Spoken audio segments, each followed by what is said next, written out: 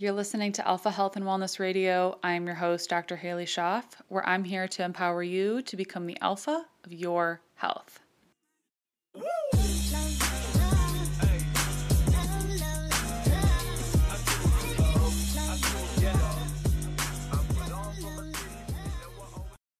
Welcome back to the podcast. Today, I interviewed Tommy and Luke over at Raw Milk and Deadlifts and picked their brain on all things raw milk, small farms, gardening, and just natural living. And so I'm really excited to get into this conversation because there's a lot of stigma out about dairy and is raw milk safe? Should you drink raw milk? And we get into all of those things. But before we do, I will just answer that raw milk is one of, in my opinion, the most healing foods.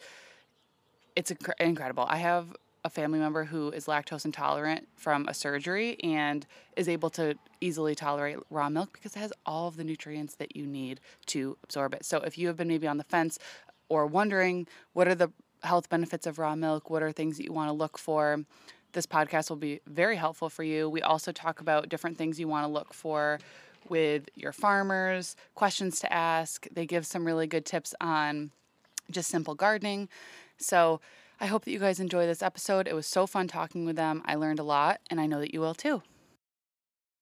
All right, Luke and Tommy, thank you so much for coming onto the podcast today. I'm so excited to dive into all things Raw Milk and Deadlifts, as is your social media platform. And so, introduce yourselves a little bit to the audience, talk a little bit about your background. I always love hearing people's journeys on, what kind of led them to what they do now. And so I'd love to hear both of your stories on, what that looked like for you. Absolutely. Well, thank you again so much for having us on. This is Tommy speaking, and yeah, our story is we're lifelong best friends, been best pals since kindergarten, and now obviously we're super passionate about raw milk and similar things. Sourcing proper foods, living off of the land as close as possible, living in alignment with nature as close as possible. But we definitely didn't grow up farming, nor did we ever expect to farm growing up. And really, what kind of led us down that rabbit hole that eventually landed us on the great conspiracy of raw milk is it was really kind of in high school, just getting into the basic trends of organic eating and more holistic health, and kind of seeing how the mainstream system is flawed in many ways. And it started off with pretty much just like, let's eat all organic, right? Let's look at more natural ways instead of maybe popping pills for inflammation, because we were both athletes, and just that type of stuff. And as that continued through high school, and then after we both graduated, and I came down to Southern Virginia, and Luke eventually went up to Maine. We kind of just realized that really, if you're into health, when it comes to food, the best way to get the healthiest food on the earth is either to know exactly the farms where it comes from or to grow it yourself. So that's kind of how we got led into farming. And then it was funny because during those years, we both were pretty much dairy free, right? Because that's a huge narrative, even in the holistic health movement. Dairy causes mucus, dairy causes inflammation. So we were on the nut milks, oat milks, and everything. And we kind of heard raw milk talked about a lot. And through our own experiences, because we were in different locations at the time, kind of started to find it and quickly realized how different it was. And Luke can also tell, especially normal milk used to make him break out a lot. And I know, raw milk was like a complete game changer for him. Yeah. So Tommy and I started off in high school just getting into fitness. And the fitness kind of led into the health obsession, and then the health obsession kind of led into the farming. Seems like farming was kind of like the end goal of all of our different interests, and that's a thing you're told a lot growing up is drink your milk to grow big and strong. And so I was drinking tons of pasteurized milk because I didn't know there was raw milk, and I had terrible skin, really really bad acne. And it was funny actually. Tommy, when we were in high school, told me, "Well, hey, maybe you should lay off the dairy." I laid off the dairy and I cleared up, and then I thought, dairy was totally evil, but I was still into fitness. And then when I started working on a farm, and I was still into fitness. And actually, a friend of mine up there said, "Oh, you should be drinking raw dairy. That's it'll get you strong." I was like, "No, man, dairy's terrible for you."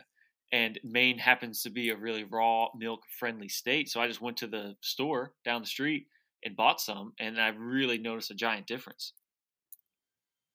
That's awesome. And so, how many years ago would you guys say it was that you got into raw dairy?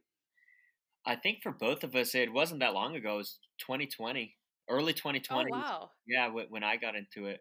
Um, Yeah, Yeah, 2019, 2020 sounds right. yeah. I forget when I started drinking. I remember my dad. I had acne too. And, mhm, for you go down the rabbit hole and you're like, oh, well, everyone says to cut out dairy. So you do it. But then I'm like, well, I love you. Like, I love all the things that dairy's in, yeah. but I know that it's not working for me. And then I remember my dad locally got raw milk. And I was like, are you sure that we're not going to get sick from this? Mm, And I think that was 2017. It was, I think, my first or second year of chiropractic school. And so I've been drinking it probably since 2017. right. And I drink a little bit probably every day. And Awesome. it doesn't make me break out. It's just so different. And then you go down the rabbit hole of all that's being taken out of milk. And I Mm, remember I was an athlete too, and the thing to do, like when I started working out, even when I was in like seventh, eighth grade, oh, drink your chocolate milk after your Chocolate workout milk, because yes. the chocolate and then the milk's got a little bit of the protein, a little carbs. It's like a perfect thing. And then you get into like the protein powders that are just horrible qualities Yeah.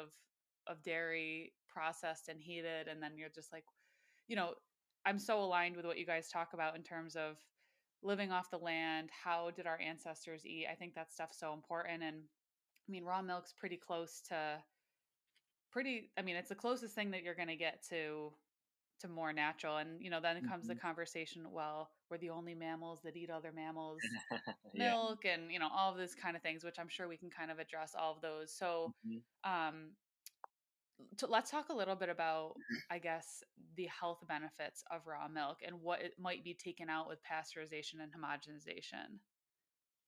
Yeah, I mean, number one thing that from our own personal experience for me was the like gut restoration. That was something that I learned late high school, maybe a few years after, maybe a year or two after high school, and you try to go on this journey of probiotics to heal your gut. You read about yogurt or kombucha, but I don't think anything really touches raw milk in terms of the Mhm. enzymes that's in it and how good it is for your gut. Yeah, and so obviously the gut is a huge part of it. Overall immune system too, because one of the reasons, which is one of the reasons people are scared of raw milk, but it's also the reason why it's so good for your immune system is yes, it's full of germs, right? Hmm. And that most Hmm. people hear that and they're like, yeah, that's the problem. But no, us as human beings are full of germs. So it is such a living food that obviously it strengthens the entire immune system. The healthy fats that are in it are just so tremendous, especially we noticed in terms of strength with working out. Those healthy fats are so obvious in performance and they're so satiating. You're fulfilled Hmm. after you drink it. You don't crave. Yeah, I dare someone to drink a tall glass of raw milk and tell me that you crave like any other crappy version of dairy, you know? So It's true. so, And think about like when we were growing up, it was the skim milk craze. oh You want man. to make sure you're drinking skim milk. And I'm like, this stuff is disgusting. And so then when I Awful. started working out, my dad would get me whole milk because he's like, this is better. Like I was thinner, so I wanted to put on muscle. And I'm like, Mhm. how did we even grow up drinking skim? This is disgusting. And then we get, obviously raw whole milk, and it's just like the Yeah. complete amazing picture of both. I remember when I first started drinking the raw milk and I noticed I wasn't having bad reactions.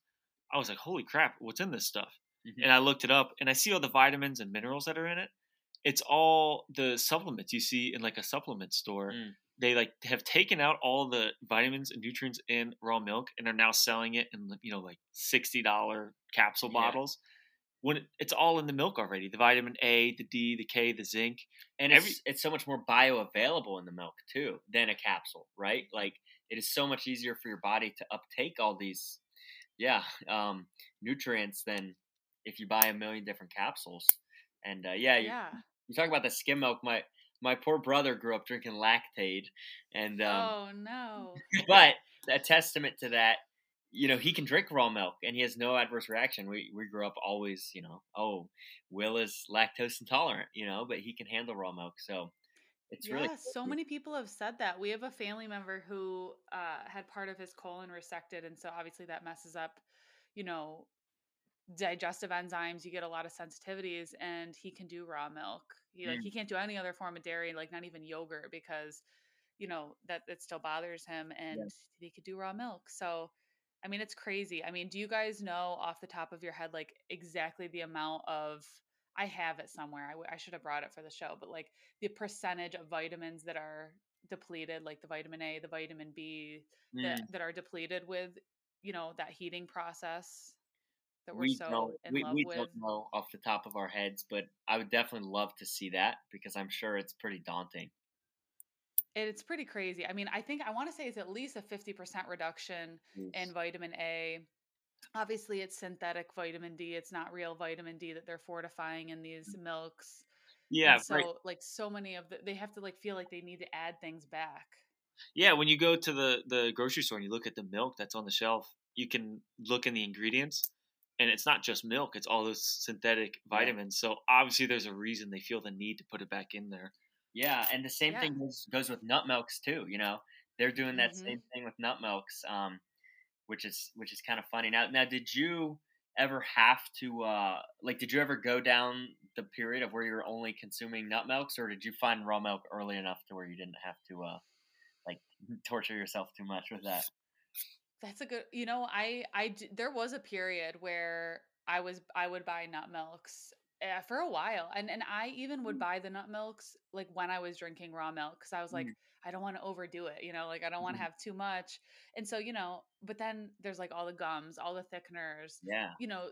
the almonds are definitely sprayed with glyphosate, and then I think my roommate in college, she's from the Bay Area, and every time we go to Trader Joe's, she's like, "Do not buy the almond milk." She's like, "We don't have any water for the almonds," and I'm Mm, thinking about how many people are, just buying and buying and buying these things, and then you go down the rabbit hole of all the ingredients that are in them, and so now we do not buy any nut milks. I haven't bought a nut milks in a long time. I think I bought the three trees or the three seeds. I don't know. I bought it here at Wegmans, and it was like $5. I still didn't even finish it because I just don't enjoy it. It's like no. I don't think that it tastes good. And if I have to use a different alternative, I like to do a full fat canned organic coconut milk. But Mhm. again, we don't use those all the time. Like it's pretty much just raw milk that we use in our house. But I did use the nut milks, and those are not good. And I know that some people, they love them, but a lot of times they're filled with not great things. Yeah, right. And once you taste what those things are trying to emulate, trying to go back to the nut milks, it's impossible. Yeah. Yeah, exactly. I mean, I know some people have good results, like what's it called? It's like an at-home nut cow. No, I don't know what it's called. And I know people have, had some results making like their own oat milk or something at home Mhm. using just organic oats and water, and that's fine. But then I think about, I'm like, well, that's just a sugar bomb because there's no naturally occurring fats, there's no naturally occurring protein. So, you just want to make sure you're pairing that correctly, or else it's just, super sugary Yeah. or super carb heavy. Where that's kind of where milk is arguably, a really natural superfood. It's got all the macronutrients, fat, protein, carbs. It's got all the vitamins, all the minerals.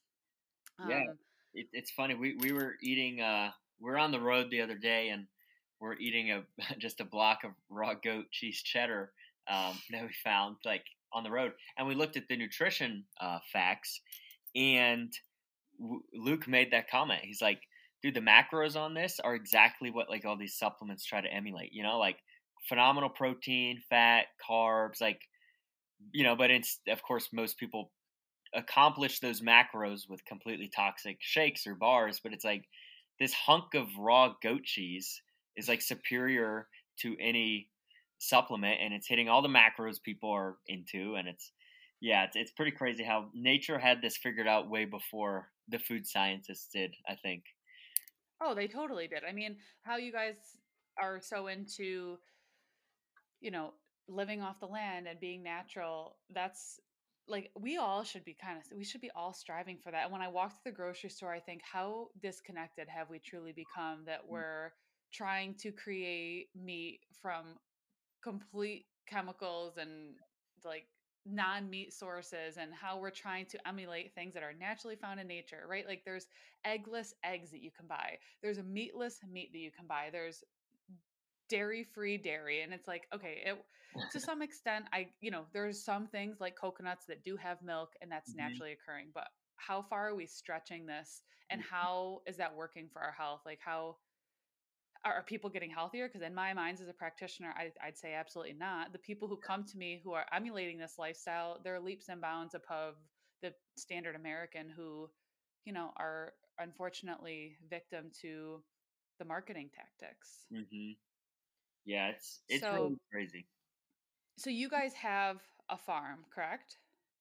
Correct. We actually manage a farm, so it's not our farm, but yeah, but 300 acres in the Blue Ridge Mountains of Southern Virginia. So pretty sweet. That's awesome. And what are the type of things that you guys grow and produce on your farm? So it's mainly a homestead scale at this farm. So meaning that we don't really do it commercially to sell anything. Mm-hmm. And we have a couple dairy cows, obviously, that we milk by hand. We have um, we have three steers, which for those who don't know farming, that's a castrated male cow that will ultimately be used for beef. So we have three of those right now. We have pigs, chickens for eggs, turkeys for eggs, rabbits that take up space, and I think were just bought because they're very cute. and then and then a bunch of dogs. So, but Luke had experience on a commercial organic hog farm up in Maine, so he's kind of gotten to see both sides of it. You know, the homestead and the commercial side of things, which can be very handy. Yeah, that's awesome. So I guess this question is more geared towards Luke. If you, what are your thoughts on how, was that a conventionally organic farm, or what? Yeah, that was What that was was a regeneratively rotated awesome? style livestock farm. Yeah. Awesome. Okay, so speaking to that, so a lot of people say, you know, regenerative farming, it's just not doable. We can't feed the world like that. But you, with working on one and now obviously on a smaller scale, how do you feel that it's doable? Like, do you feel like it takes a lot more resources, or do you feel like it just takes the mindfulness of rotating pastures? And I'd love to hear your thoughts on that. Yeah, it seems yeah like one of my favorite quotes is yeah, you can't feed the world that style. You can't feed them crap that style. You know, the Hmm. crap food that is in the supermarket. And it's 100% doable. There's farms all across America that do it correctly and show that it's totally sustainable, totally doable on all different kinds of farms.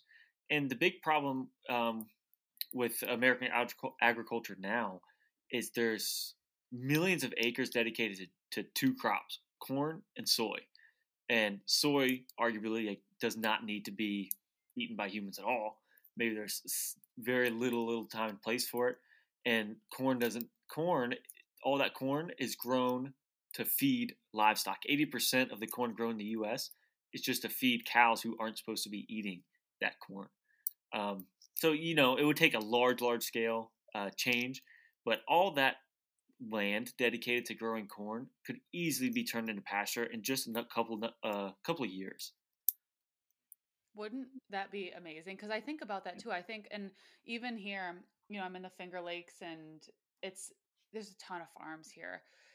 Thankfully, we don't live near one because I have a patient who deals with administering different farm equipment, but also Roundup, glyphosate, that stuff. And you'd be surprised at how many, even just small town farmers, that they're growing the corn, they're growing the soy. You see it all over the place. But then Hmm. I look at the soil. There's this one right down the road from probably like, I don't know, maybe a mile away from our house. So I guess we're somewhat close. But if it rains, that rain will sit there for weeks and it will Mhm. not Yeah. drain properly. And then I look at our garden that's completely organic, all compost. And if we get a bunch of rain, the soil just completely soaks it up. And I know that's something that I learned when I was reading Sacred Cow and I watched their documentary. I'm sure you guys did too. Yeah. Are you familiar with Diana Rogers and Rob Yep. Wolf? Yeah, Awesome. That was they're awesome. amazing. And I was thinking about that. And then I started paying attention to all of these, commercial farms that I know that these farmers are just trying to, provide for their family. I'm not meaning to bash it in any way, but it's just, I think if we were to turn these fields, like you said, into regenerative grazing farms, it's not only taking care of the soil, it's obviously better for the environment. And like you said, these animals, these ruminants that are getting the soy and corn, they're not meant to be eating that anyways. Hmm.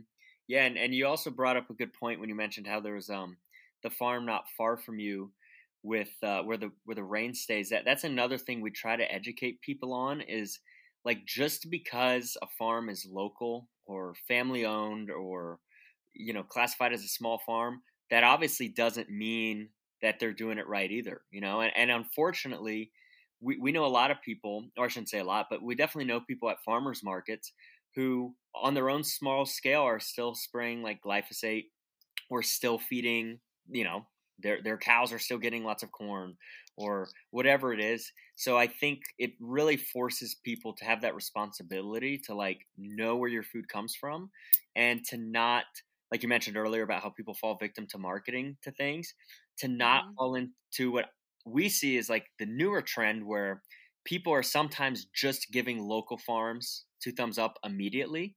Um, Hmm. but it's like, no, you still have to do your homework, right? Because obviously, the more that's popularized too, the more that term is going to get thrown around. And then you're going to have probably a lot more local farms who are cutting corners just because they know if they throw local on it, people are going to pay prices, like top prices for it. So definitely still have to do your homework, no matter how close a farm is, to where you live.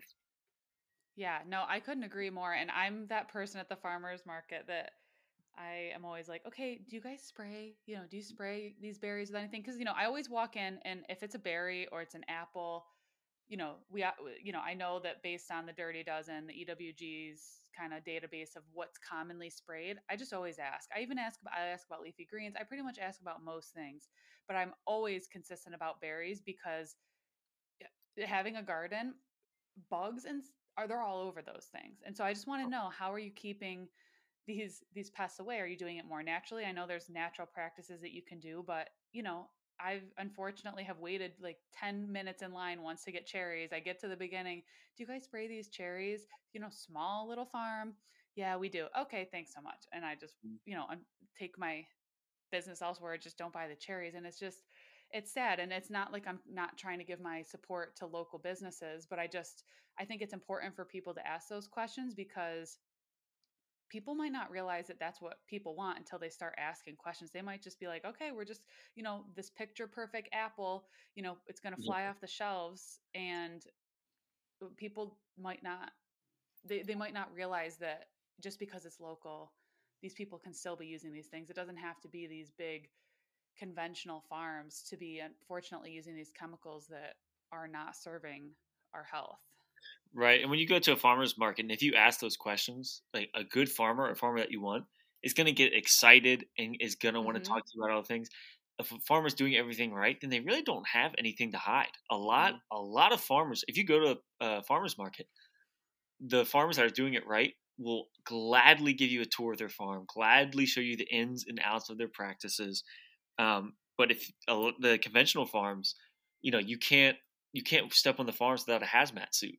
I Mm-hmm. know a guy who worked for Costco, and he would have to visit the farms where they'd get. He was head of like the meat division or something, and he'd visit these giant farms out in Iowa, and you'd have to show up. They had to you'd have to take a shower, then wear their clothes and put a hazmat suit on before you could tour the farm because these animals are so sensitive to outside germs.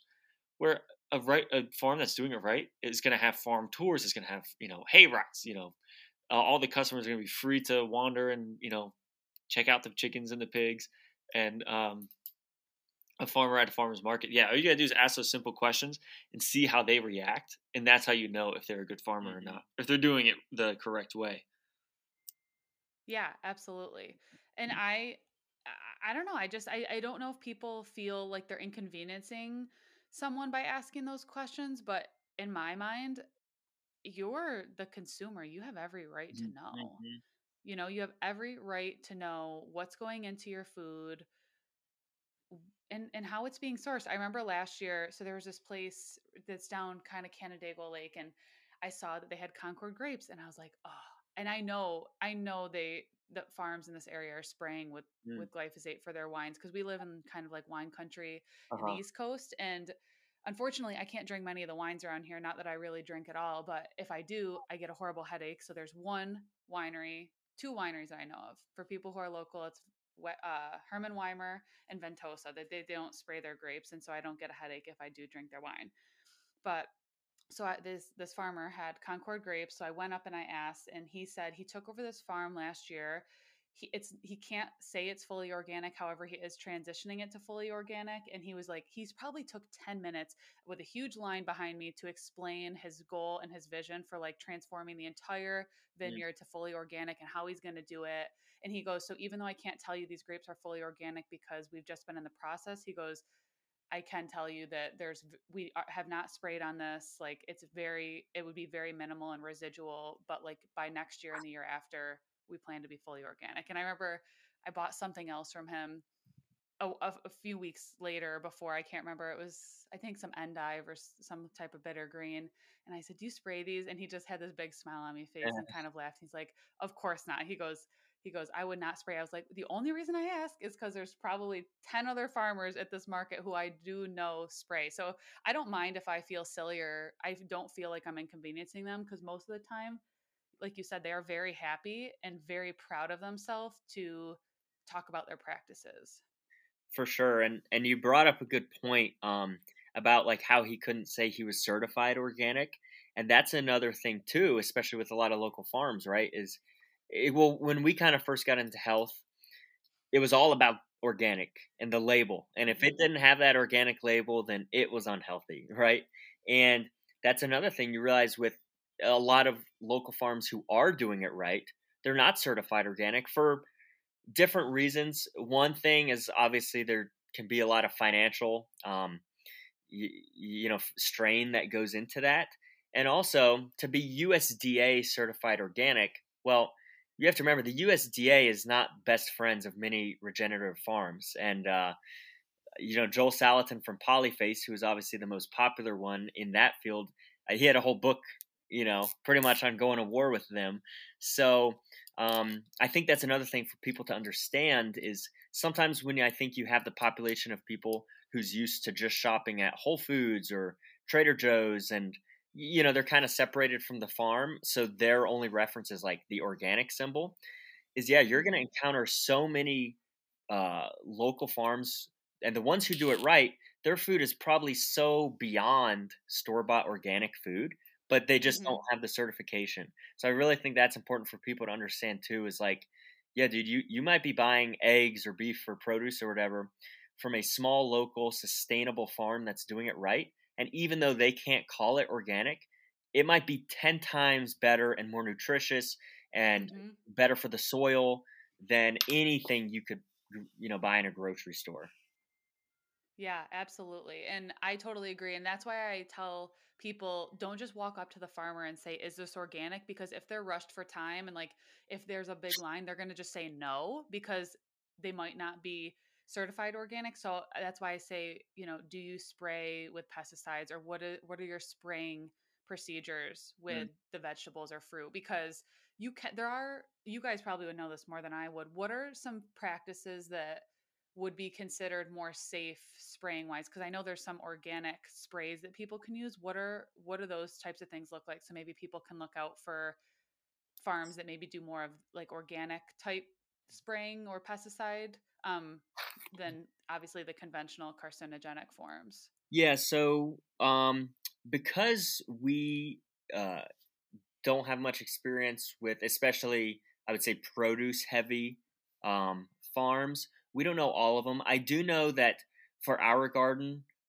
we've used neem oil and things like that to keep Mm. certain bugs away, and that's something that people do, which is obviously very, very clean. Um, as far as a bunch of other sprays that are clean, I'm not too sure. Though one thing I do know that's very effective that a lot of people will use in their gardens, or some people, most people just opt to spray, but is ask farmers if they can or if they kind of systematically plant other flowers around what they're growing, because there are certain flowers that will help essentially repel bugs and things like that, and we do that in our grow boxes. I think it's marigolds that we plant in the corners of our grow boxes, and that helps to keep some of the bugs away. And there's other things too, pretty much really playing a chess match with planting certain plants that can repel different bugs and things like that. Um, so those are the two that come to mind is neem oil, and that you can use plants to keep certain species away. Yeah, there are some plants that you can plant that will attract certain birds that will eat the bugs, but not your produce itself. So that's another question you could ask your farmers: is what do they do for bug repellent? Love that. Love that. I just wrote that down because I just was doing I did some seedlings yesterday that I've got growing in the house, and so maybe this weekend I'll get some marigold flowers to kind of start planting in the garden. What are some things that you guys grow? I'd say the basics primarily of tomatoes, especially we love the heirloom tomatoes. And once you have those, buying a store bought tomato, even if it's organic, is like really sad because it's just It so, is. I know the flavor is just not the oh man, same. it's awful. Cucumbers are big, and the last couple years we've canned and pickled some of those. Oh, Um, nice. Potatoes, though last year that turned into a jungle, and we ended up putting the pigs in the garden to find the potatoes for us. But yeah, potatoes, eggplant, and then herbs. Herbs is also always a must. Sage, rosemary, basil, thyme. Those are classics. Nice. I've done potatoes once, but I've done them in a bucket. So I throw the sprouts in the bucket, cover them with dirt, and then at the end of the season, I just kind of dump the bucket over in the garden and kind of find them that way. Because if I were to do them in the garden, it totally would be a goose chase. I would not be able to find them. Yeah, you'll get like elbow deep in dirt and mud trying to find those potatoes. Yeah, absolutely. But that's a good idea to have the pigs and stuff go after them. Um, Kind of circling back a little bit to raw milk, what type of cows do you guys have, and what questions would you say would be beneficial for people getting raw milk? So yeah, uh that's a great question. A very niche question sometimes because we love to talk about cows, but not that many people ask. Um, so the current cow that's in milk right now is a Jersey Guernsey mix, and mm, if people know anything about raw milk or homestead farming, they are probably familiar with those two breeds. Very, very popular breeds. So, and what's really cool, especially a Guernsey, see with milk cows, you have sometimes two different categories.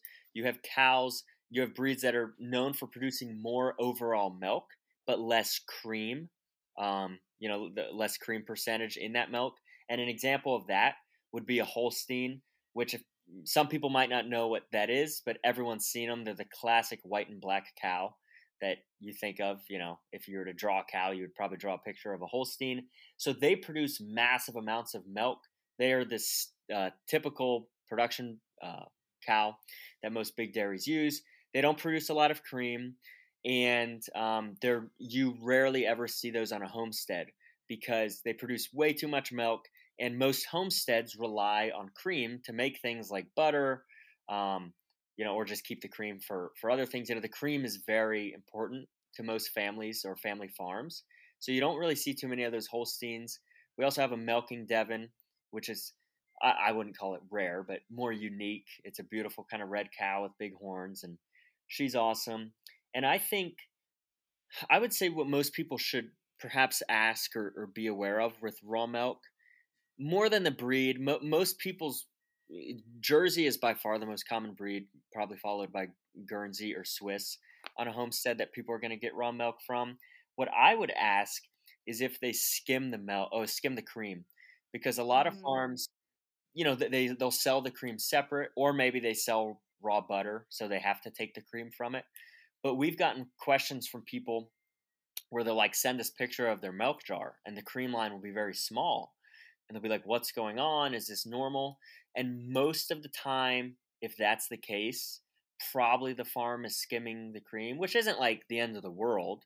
It's not like these people No, but just that's where all the good stuff is. that's what makes it awesome. Yeah, so it's not like they're evil or anything, but most people who get raw milk want that classic creamy, rich, Mm-hmm. flavor. So it's definitely pretty disappointing if you have watered down raw milk. So I would just ask that, and most people will be able to tell it pretty fast. But yeah, if someone is looking into getting raw milk or going into a herd share or however they get it, that's definitely worth asking up front.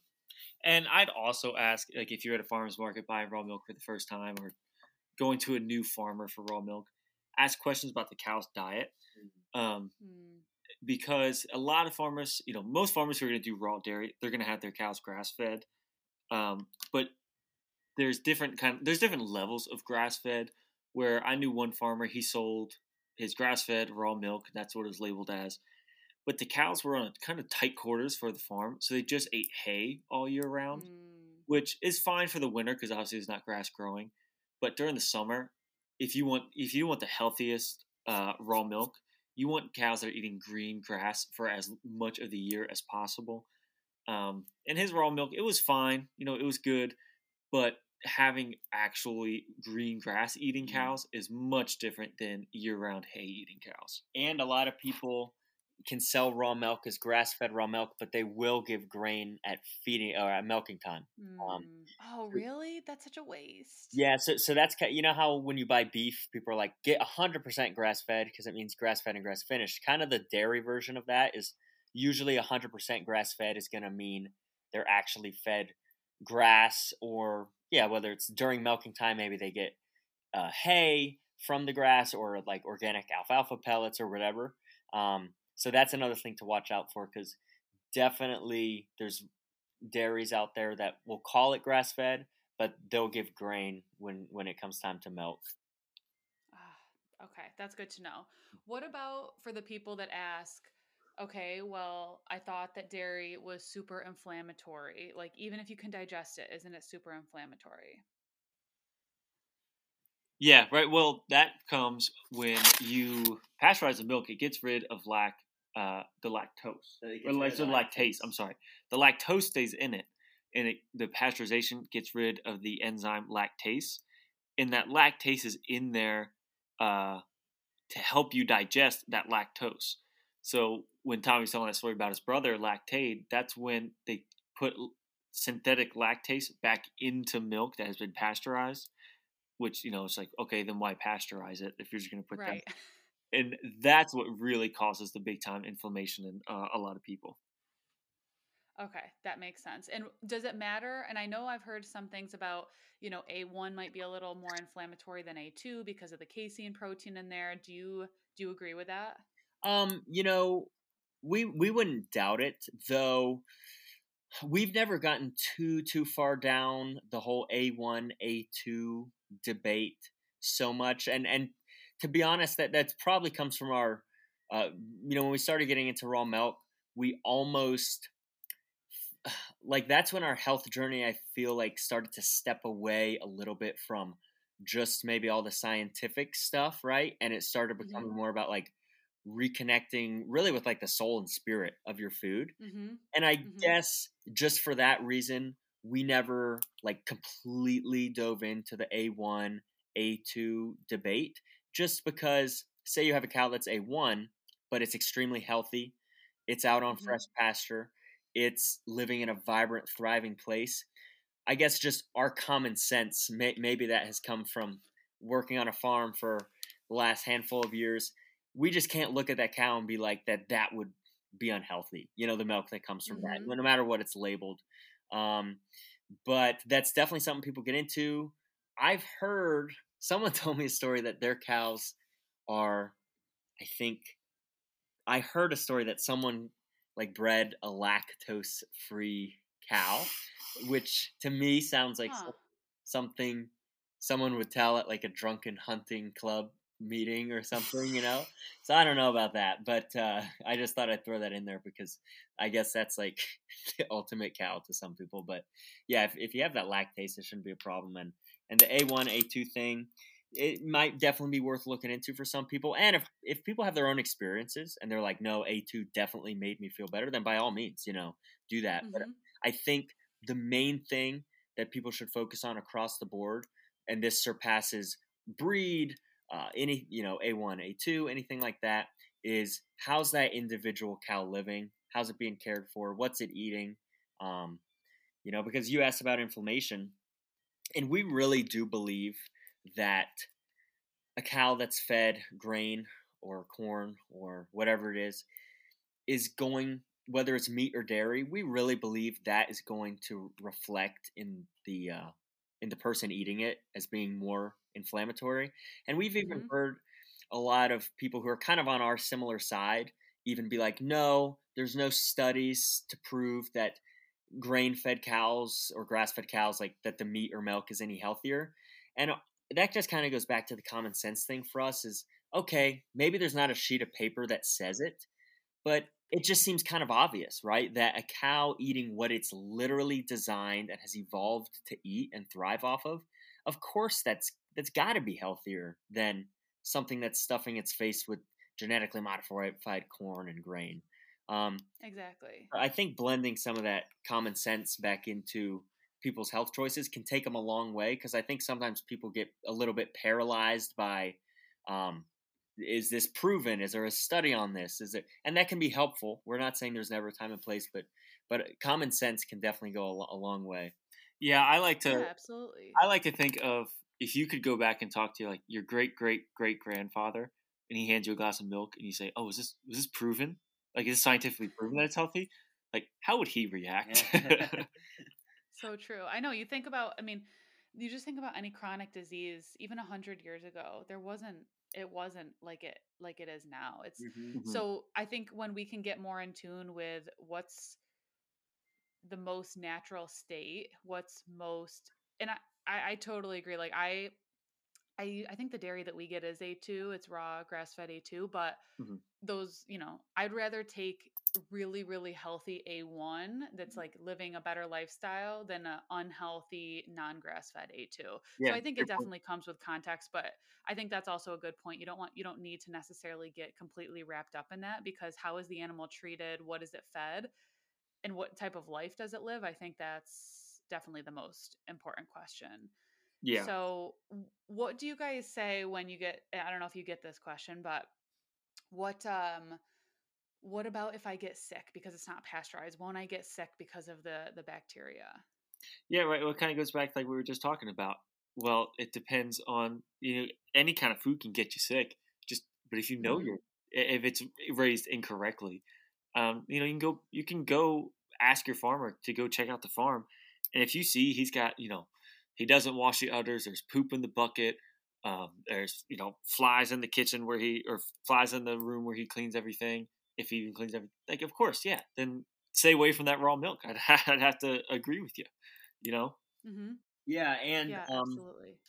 on that point, I think people too. I guess there's a couple things. One, a local farmer who is kind of in some ways, especially with raw milk, depending on the state, they are taking a risk selling it to the public because, that's a narrative that's out there. They're going to typically be much more concerned with your health than that of like a big farm, right? Because a big farm, first of all, it's going to be much harder to track it down, and they get a little slap on the wrist if some, E. coli or whatever outbreak gets tracked back to their food. They pay a fine and then they move on. Whereas if a local farmer gets in trouble for it, that could definitely threaten his livelihood. So he's going to have, a lot more at stake, and in most cases, going to be a lot more aware of the cleanliness and quality of the product. So he has a much more vested interest in making sure that you stay healthy. And the other thing too, and this is a really big thing that people should understand about raw milk, is look, if you drink some raw milk and maybe it makes like you have to do a couple trips to the bathroom or your stomach hurts or whatever, that doesn't mean that it's unhealthy. You might be detoxing, right? Like that raw milk might have just given you the most perfect healing response that your body needed to detox some things, or maybe your digestive tract just turned on, fully functioning for the first time in years, and that's why like you have a little bit of a bellyache or you're going to the bathroom. I think people have to understand that health and comfort aren't always the same things, right? And I'm not saying like, okay, if you get like massive food poisoning and you're in bed for weeks, that maybe the milk source wasn't bad, but because I remember the first time I ever had one of those like superfood living probiotic like green food powders, with all these things. Mm-hmm. I was coming off of just standard American diet, and I took that thing, and I let's just say my bowels were like insanely active for a week. Does that mean that the powder was evil? No, it probably did me a huge favor, though it wasn't fun, it wasn't comfortable. So I think, yeah, that fine line of if you can make sure that the source is clean and trusted and all these things, and you can ease your way into the raw milk, then you're like, I would say 90% of the time, you're going to be fine. And then even if you do have a little bit of a reaction at first, don't freak out. Don't hit the panic button. Don't automatically subscribe to raw milk is dangerous or milk is bad or milk makes me sick. Sometimes your body needs to adjust, and adjusting is extremely healthy, but it's not always like cozy and comfortable 100% of the time. So I think, Exactly. and I think that's a narrative that needs to go across health in general, right? Not just raw milk. Is healing is not always comfortable, and I know, especially as a chiropractor, I'm sure that's a huge part of what you do too. Mm-hmm. Is that the body knows how to heal itself. It might not be comfortable, but it doesn't mean it's not working. Yeah, absolutely. And I love that. And I think it's so true because, if you have sushi and it might give you a little bit of a stomach ache, granted, like there could be, other stuff in there, parasites, whatever, it's not like you just completely probably write off sushi unless you're like violently ill, which if you get a little tummy ache from, I think I had in all of the years that I've drank raw milk, 5+ years, I think maybe right in the beginning, I had a slight tummy ache where I just felt, oh, that, I just feel things moving. I didn't have any other issues. I wasn't throwing up, going to the bathroom, no issues. But like we had you talked to a little bit earlier, there's so many different living organisms that it, kind of might be altering your microbiome a Hmm. little bit for the better, ideally. But like you said, sometimes when you are, if you have a horrible microbiome, it can be adjusting at first. Yeah, absolutely. And so, are the probiotics in just the different bacteria strains? Are those coming from the skin and like the udder of the cow? I know that those are like cleansed and stuff first. Are those like naturally occurring like they would be, say, in something like breast milk? Maybe a little bit of both, both on like obviously the environment that the cow's living in. That's why you want it to be clean and internally. Yeah, right. Well, so cows, they're ruminants, which means they have multiple stomachs. Mm-hmm. So the grass that they eat has time to basically ferment, like a kombucha. Like it's fermented tea is what kombucha is. That the milk inside the cow is all the vitamins, all the green healthy stuff that's in grass. They eat, they consume. It ferments in multiple of their stomachs, and then eventually that process they turn it into milk that's bioavailable to us to drink. So the probiotics comes from the fermentation in the cow. It's really just a testament to how like magical a cow Mm. is. It's no wonder they're sacred in so many parts of the world. They just turn grass that we can't eat Yeah. into the most healthy superfood in the world. And Exactly. on that point, not to go back to a topic we were talking about a minute ago, but I think it is interesting for people to know. We were talking about the breeds of cows. So a Jersey, this is what I've been told, a Jersey cow. Um, One of the reasons why it can make such good creamy milk is because apparently in most grasses there's some chemical, I forget the name of it, that they can't fully digest and put into their muscles, so they store it as fat. And of course that fat then shows up as cream in the milk. So that's one reason why a Jersey is highly sought after. And also especially on the homestead level, Jerseys are also, especially steers and things like that, are also slaughtered for meat. And a lot of farmers will tell you that Jerseys have some of the best meat, which Mm. to the normal person might not mean much. But Jersey is seen as a dairy cow, but they say that they store that yellow fat so much in their meat too, or like it doesn't get turned into muscle. So when you cut cuts of Jersey cow's meat, a lot of times it will have just beautiful yellow marbling of fat that you don't get on a lot of other breeds. So that's just an interesting point that I wanted to mention when Luke was talking about how they break down the grass. There's apparently some breeds that even react differently, so that's why they can produce all this awesome cream or have this really good marbling of fat when you eat their meat. That's super interesting. And that makes a lot of sense because what is more satiating? Meat that's got, healthy, not copious amounts of fat, but like I personally prefer fat that or meat that has a little bit more substance to it. I don't really love lean meat. It doesn't leave me feeling satisfied. So that makes sense. It definitely makes sense. And then they naturally do that. And the ability that their bodies have to convert grass into like copious amounts of different vitamins, vitamin A, B vitamins. I mean, it's amazing, and I really do feel like it's been villainized for so long. And I think when we talk about dairy, the first thing I say when someone asks, "Should I eliminate dairy?" Well, what is the source of dairy? Are you just having like conventional dairy, or are you getting raw milk? Are you making your own raw milk yogurt, or getting non-homogenized? I know here in New York we can't get pasture or raw milk in the store, but I have found a local market where I can at least get non-homogenized. So that's at Mhm. least a little bit better. But you Yeah. can make your own. And do you guys do any of that stuff? Like make your own yogurt or kefir? Yeah, our favorite is butter for sure. I think that might be like the king of dairy products, but we've Agreed. definitely done yogurt, definitely done kefir, some farm cheese, which is just like a very quick, simple cheese that you can pretty much have instantly. So we've never gone crazy into like the aging of cheeses, but yeah. And then with an ice cream maker, you scoop off some of that cream, Mm. get some like local honey or maple syrup, and that's insane. That is so good. We have one of those too, and we love making raw milk ice cream. And we don't really sweeten it heavily. We'll sweeten it a little bit with we actually should use I have some local maple syrup and local honey. So we should use that because sometimes we just use raw organic sugar, but I Mhm. should use that. Like that would work so much we, better. we And it tend to doesn't do. need to be it's so satisfying on its own. Yeah.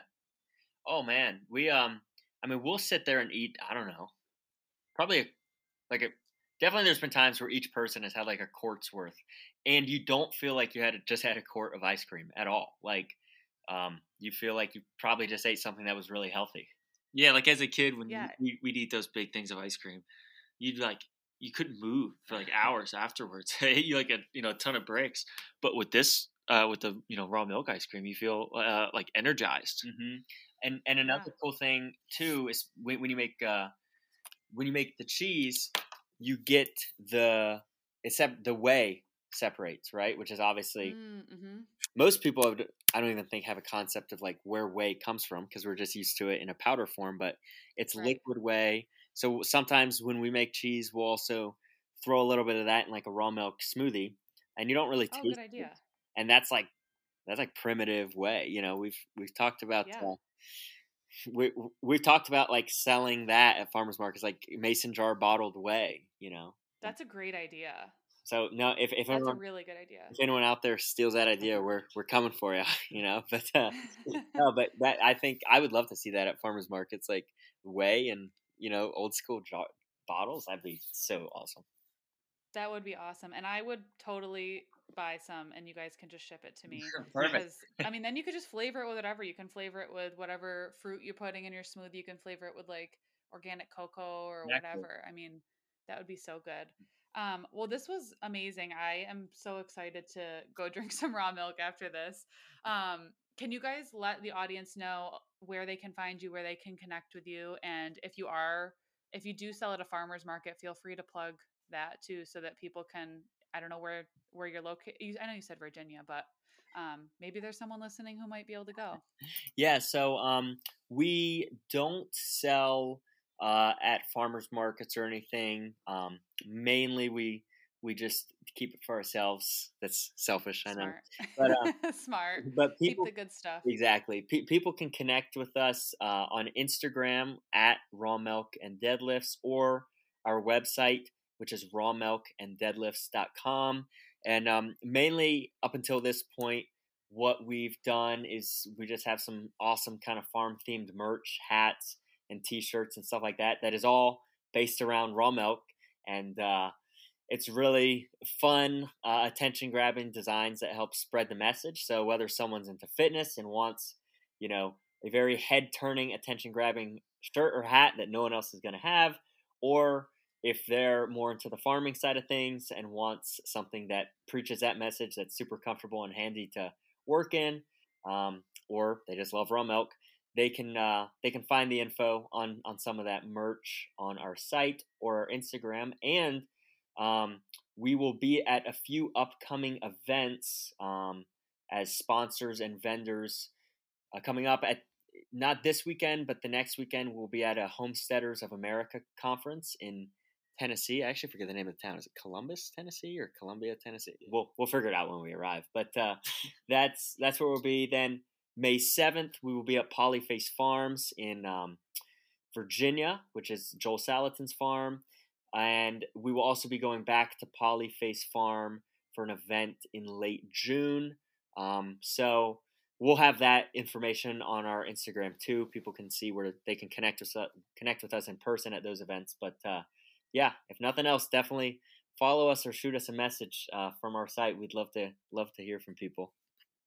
That's so awesome. Awesome. Well, thank you guys so much for taking the time to come out and chat with me. I really appreciate it. And I'm really happy to connect with you both. Yeah, thank you so much. Thank you so much. It was awesome. Really great.